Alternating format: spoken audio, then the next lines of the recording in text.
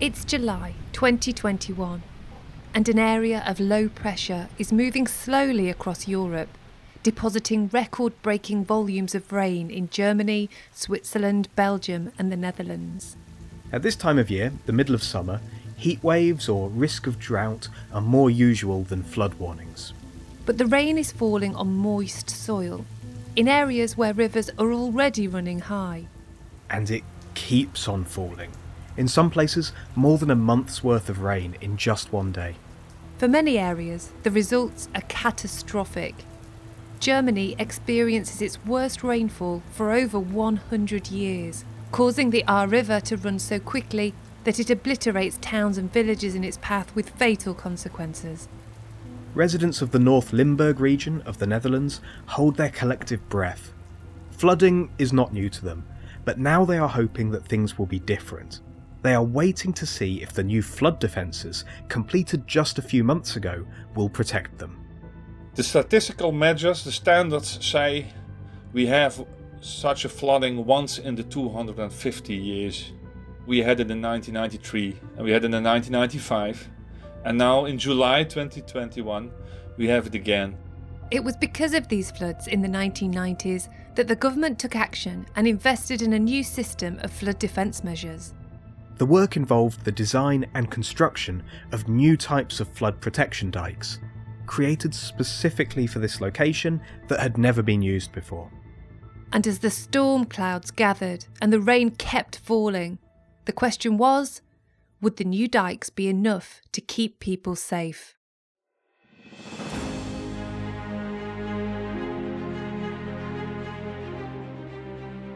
Welcome to Engineering Matters. I'm Bernadette Ballantyne. And I'm Alex Conacher. This week, we have partnered with Fugro to investigate a type of flood protection design that has never been used before.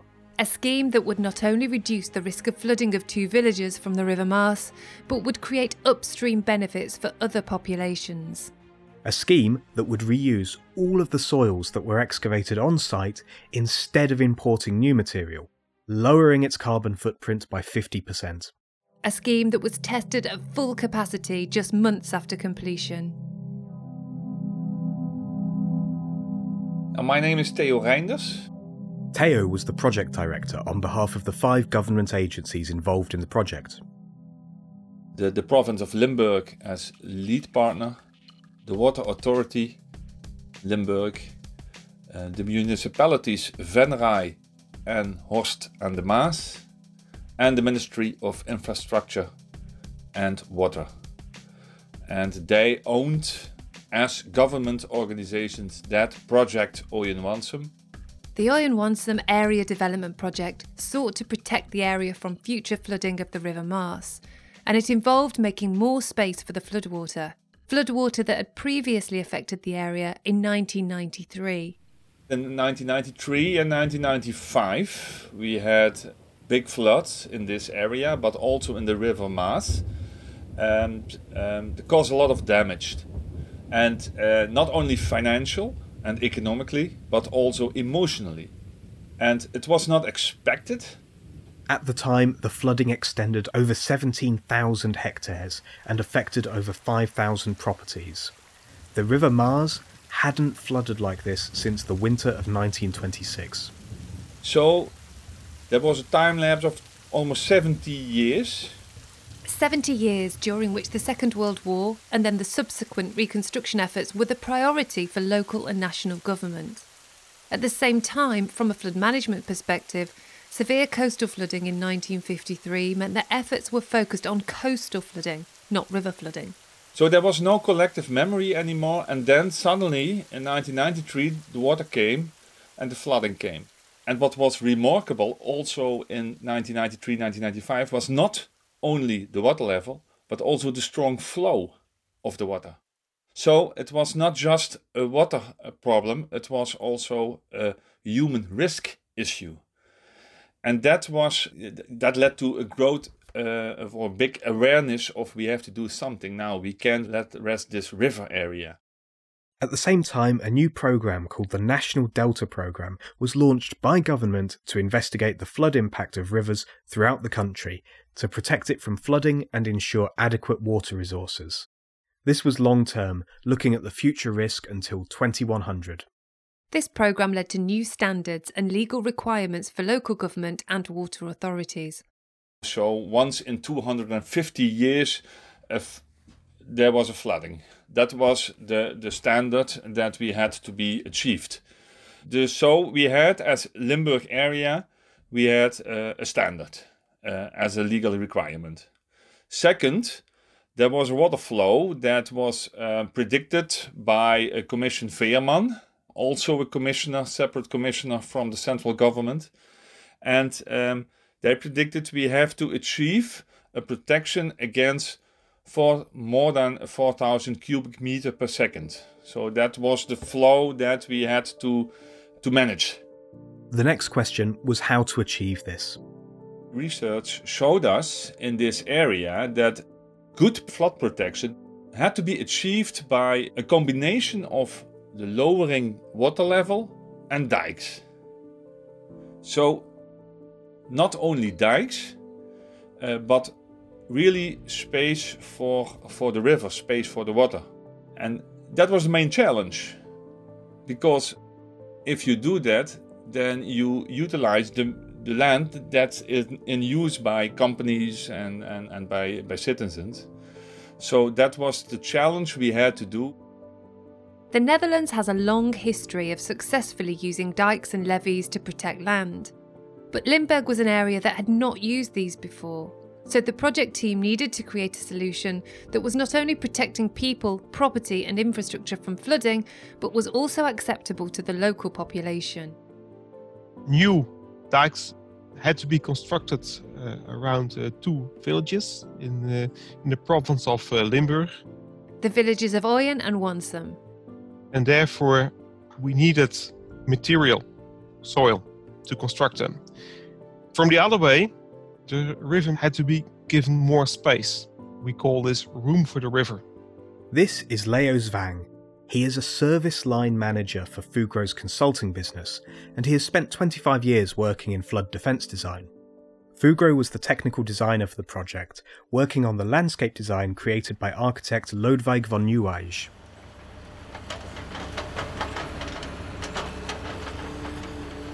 So there was also a lot of material excavated in this area.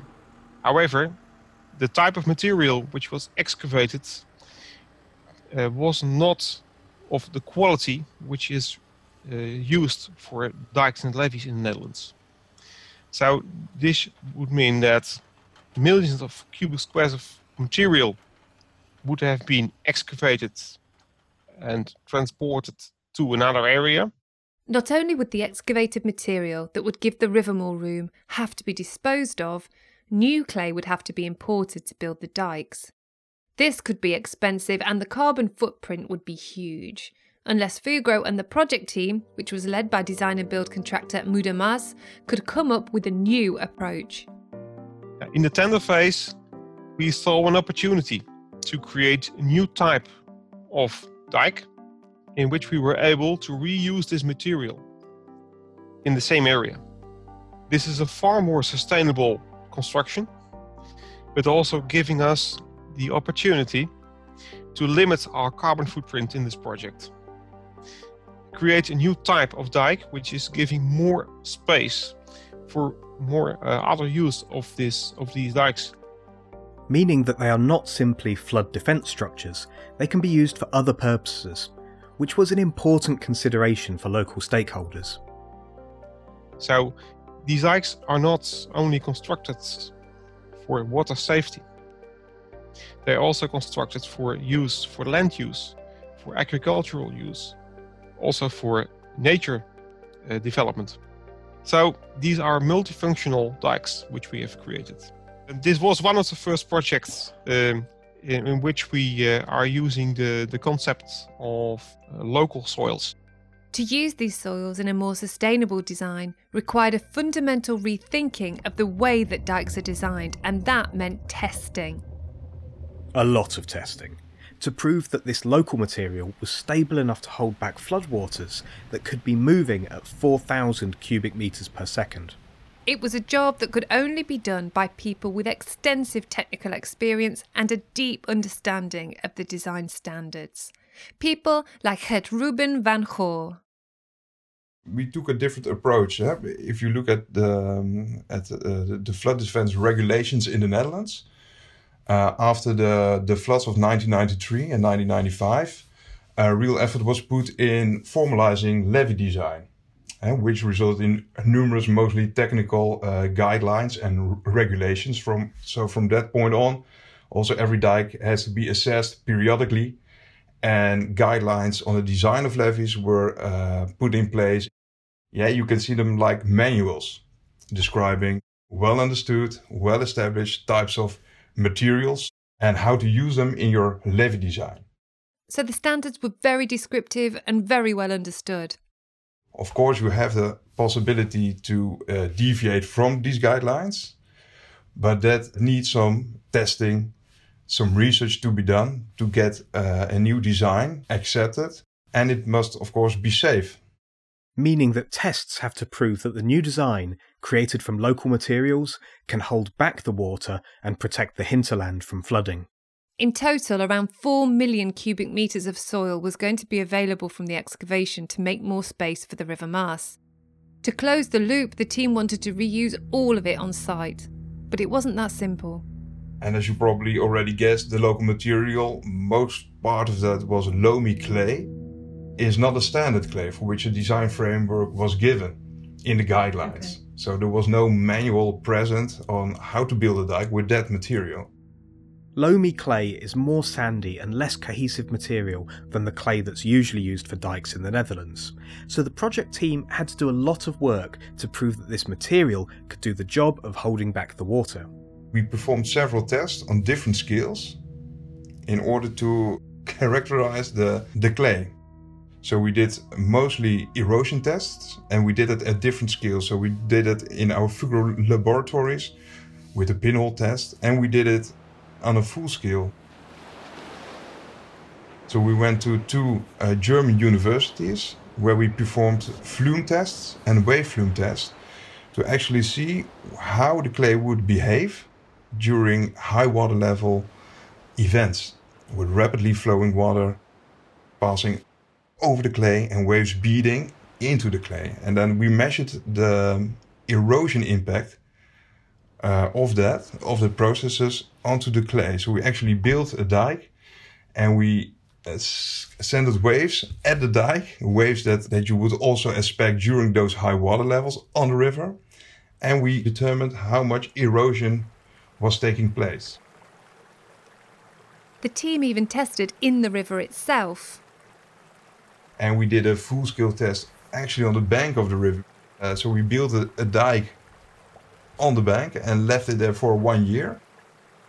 And just to see what the flow of water would do, what the waves would do. And of course we had to translate those flow velocities and wave heights to high water level events. At the same time, the team had to characterise the clay because it wasn't uniform. There were different types of material within the 4 million cubic metres. So we did all kinds of classification tests in order to make certain categories of that loamy clay. We also looked at the cohesion of the material, of course, because the cohesion of the materials is an indicator for how much erosion it can withstand, how more cohesive, how better the erosion characteristics are. And also what is very important is the compaction of the clay. The greater the compaction of the clay, the greater the erosion strength. Results from this battery of tests told the team that there were 3 different types of material, and these had to be carefully placed in the dikes. We called it type A, B and C. And type A and B were the most erosion resistant materials. So you want to use that at the front of your dike where the flow of water is flowing next to it, where the waves come in. And on the top layer of the dikes, where any potential overtopping might occur. The type C soil was therefore used as a kind of fill material. The structural design of the dike was much steeper than the usual 1 in 3 gradient used in the Netherlands. The team describe it as more of a sheer face, a kind of cut-off wall. This was the part that would retain floodwater and ultimately cope with the force of the water. We call it the cut-off, the cut-off levee, the cut-off dike.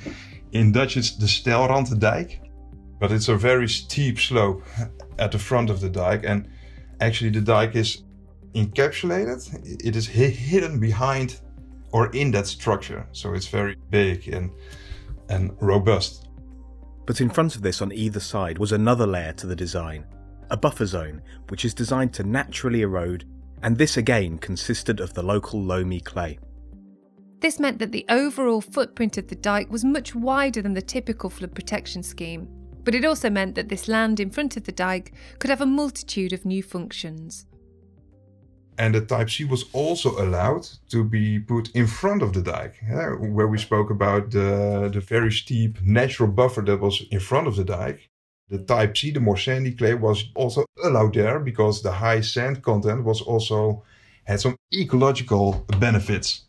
So plants, animals, they prefer the high sand content. So we put that material also in front of the dike. And that was our natural buffer, which was allowed to erode by natural processes. And the actual dike is hidden within that structure. The idea that some erosion will be allowed is innovative and rather unusual for a flood defence scheme. Leo explains. The limited amount of erosion has a big advantage for the ecological footprint, because this is giving a lot of opportunities for a lot of animals and plants. For a flood defense specialist, they say erosion, we don't like erosion at all. So this was rather new for us. So for this project, we wanted to have soil which has enough erosion resistance, but we are allowing some erosion, and that's part of this design. And with this, you're creating an area for ecological development, and also a secure flood defense. Of the new system of levees built, the Steilranddijk ran for around 9.2 kilometres. Another new type of dike, but with a longer, more gradual natural erosion zone, called the Hoggergronddijk, ran for about 5.3 kilometres. And the remaining 3.5 kilometres were traditional dikes. All used locally available soil and reduced the carbon footprint of the project by around 50%. This project is a great example of a multidisciplinary approach in levee design. So the architect coming up with what I think was a brilliant idea, it was in which the levee blends in the area where historically no levees were present. And we as flood defense consultants, with expertise in designing levees and material testing, worked hard making that idea a reality in a relatively short period of a couple of years. And also the contractor assisted in every step of the way, and also bringing in specific knowledge on construction, on possibilities and limitations. So what were the issues for the contractor? My name is Jules Jansen, and I'm a project director at Dura Vermeer. For this project, Dura Vermeer formed a collaboration with Ploegam, and I was the director of this collaboration. And the general partnership was responsible for the design and the build of the complete project. A project that was doing things differently to the traditional approach in the Netherlands. In the Netherlands, we are used to design and building dikes naturally. It's in our DNA. But the dikes we normally made are made of clay and overgrown with grass. And in this particular project, we didn't have either. So we had to make sure and prove to the government that our design would work and was solid. And that to do that, we had different tests at the University of Hanover. And with the results of these tests, we not only proved that our idea worked, but also provided new design parameters that we could use for the dike design. These were the tests that Gert Ruben mentioned earlier. From a construction perspective, Jules says that the coordination of the excavated materials was the biggest challenge. During the excavation works in the project itself and building the new dikes, we had to keep a very close eye on which quality was released where and where we could use it in the project. to be applied in the dikes we were building. And that was a very complex puzzle. When you start with the excavation, not 1 square meter soil is the same, horizontally or vertically. So we have to take very much care that the good and the same qualities are brought to the right place and applied at the right place. So yes, there were a lot of people busy with the coordination of that work. Work which was tested much more quickly than anyone could have anticipated. Summer is not the usual period for high water events to occur. This is Theo again. I told you about the statistic once in 250 years, and we had 1993 and we had 1995, and so no, that was a surprise, of course, and not only the fact that there was a high water, but also that it was in the middle of the summer, and that yes, we ended formally the project at July 1st, and 14 days later the water came. But although the project's formal completion was July, the dikes themselves had been completed months earlier. Just in time to face record-breaking rainfall. So we didn't know exactly how it would work because it was so fast after the delivery of the project. And that was our concern, but we were very sure about the measures itself. And it proved to be very good. For the project team, which had spent years testing and proving the pioneering new dike designs, it really was the moment of truth. This is always really special for an engineer to see whether your construction is withholding or not. So we were a little bit stressed. I think that's normal. And then we received a text message from the water boards. Everything went well, and they were really happy that this part of their levees was no problem at all. So that's really nice. And of course, the team went out to see this for themselves. We did an inspection, of course, and together with Fugro and together with the water board, and we saw some erosion. Only 2 places were the erosion some bigger than thought, so we maintained that. And at all the other sites, it was perfect. No strange things. Everything acted as predicted. Not only were the 2 villages protected, the scheme was designed to ensure there were systemic benefits too. By making more space for the river mast in the North Limburg area, the high water level fell by 37 centimetres in the project development area. And then the high water level fell upstream too. So now in 2021, with the high water we had then, you saw that the fact that we were ready with our project, that it was just enough to save the city of Venlo.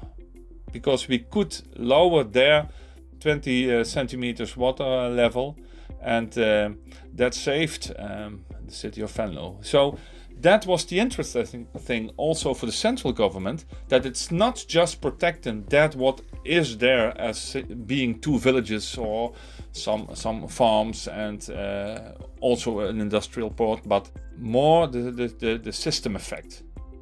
Venlo is 20 kilometres north of the project site. But the benefits cascaded even further upstream, with other towns seeing this lowering of high water levels. It was very good to see that our project reduced the water levels up to 30 kilometers upstream, so the people there could have dry feet and were not flooded. So it was, but it was. There is a confidence in your design, but you also are dependent. Design is one thing, but as I mentioned earlier, also the construction phase has to perform. It has to be constructed with a certain quality, captured in using the right types of soil, captured in compacting it in the right way, captured in building up your levee in the right way. So not only the design was good, but also the construction quality was attested and was good. What's more, many of the project team lived in this area, so the project meant more to them than just creating a new kind of flood protection scheme. You're literally protecting your own home.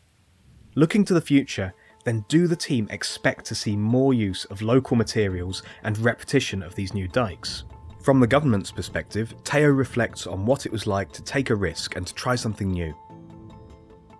So, for the government as a client, my first responsibility is to protect the area, to protect the citizens. But we never had the feeling that it was a risk, because we knew what companies were working with that concept and with that design. So I don't focus now on the technical situation, because there are other people that know more about it than me. But for us as a client, as a government, was it of course very interesting. As the client, the government wanted a cost-effective project that met the flood protection requirements. The project that the consortium presented, with its reuse of local soil, did this and more, with its lowering of the carbon footprint and then the mixed use potential of the land. So we decided as a government, although we didn't have the proof as proven technology, because it has to be research in the university, we started with, we are going for this, we are going to do that.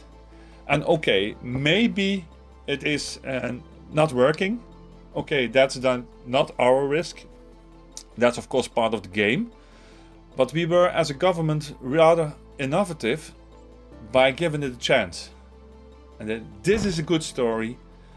And you have to be innovative, but you have to give opportunity to chances and to new ideas to create new styles of dikes in this case. And when you are innovative, it sometimes gets recognised by the wider industry. We did win the Water Innovation Award from the Dutch water boards, because of the new type of dike we have developed and also have constructed with a much lower carbon footprint. This was only possible because of all the stakeholders involved.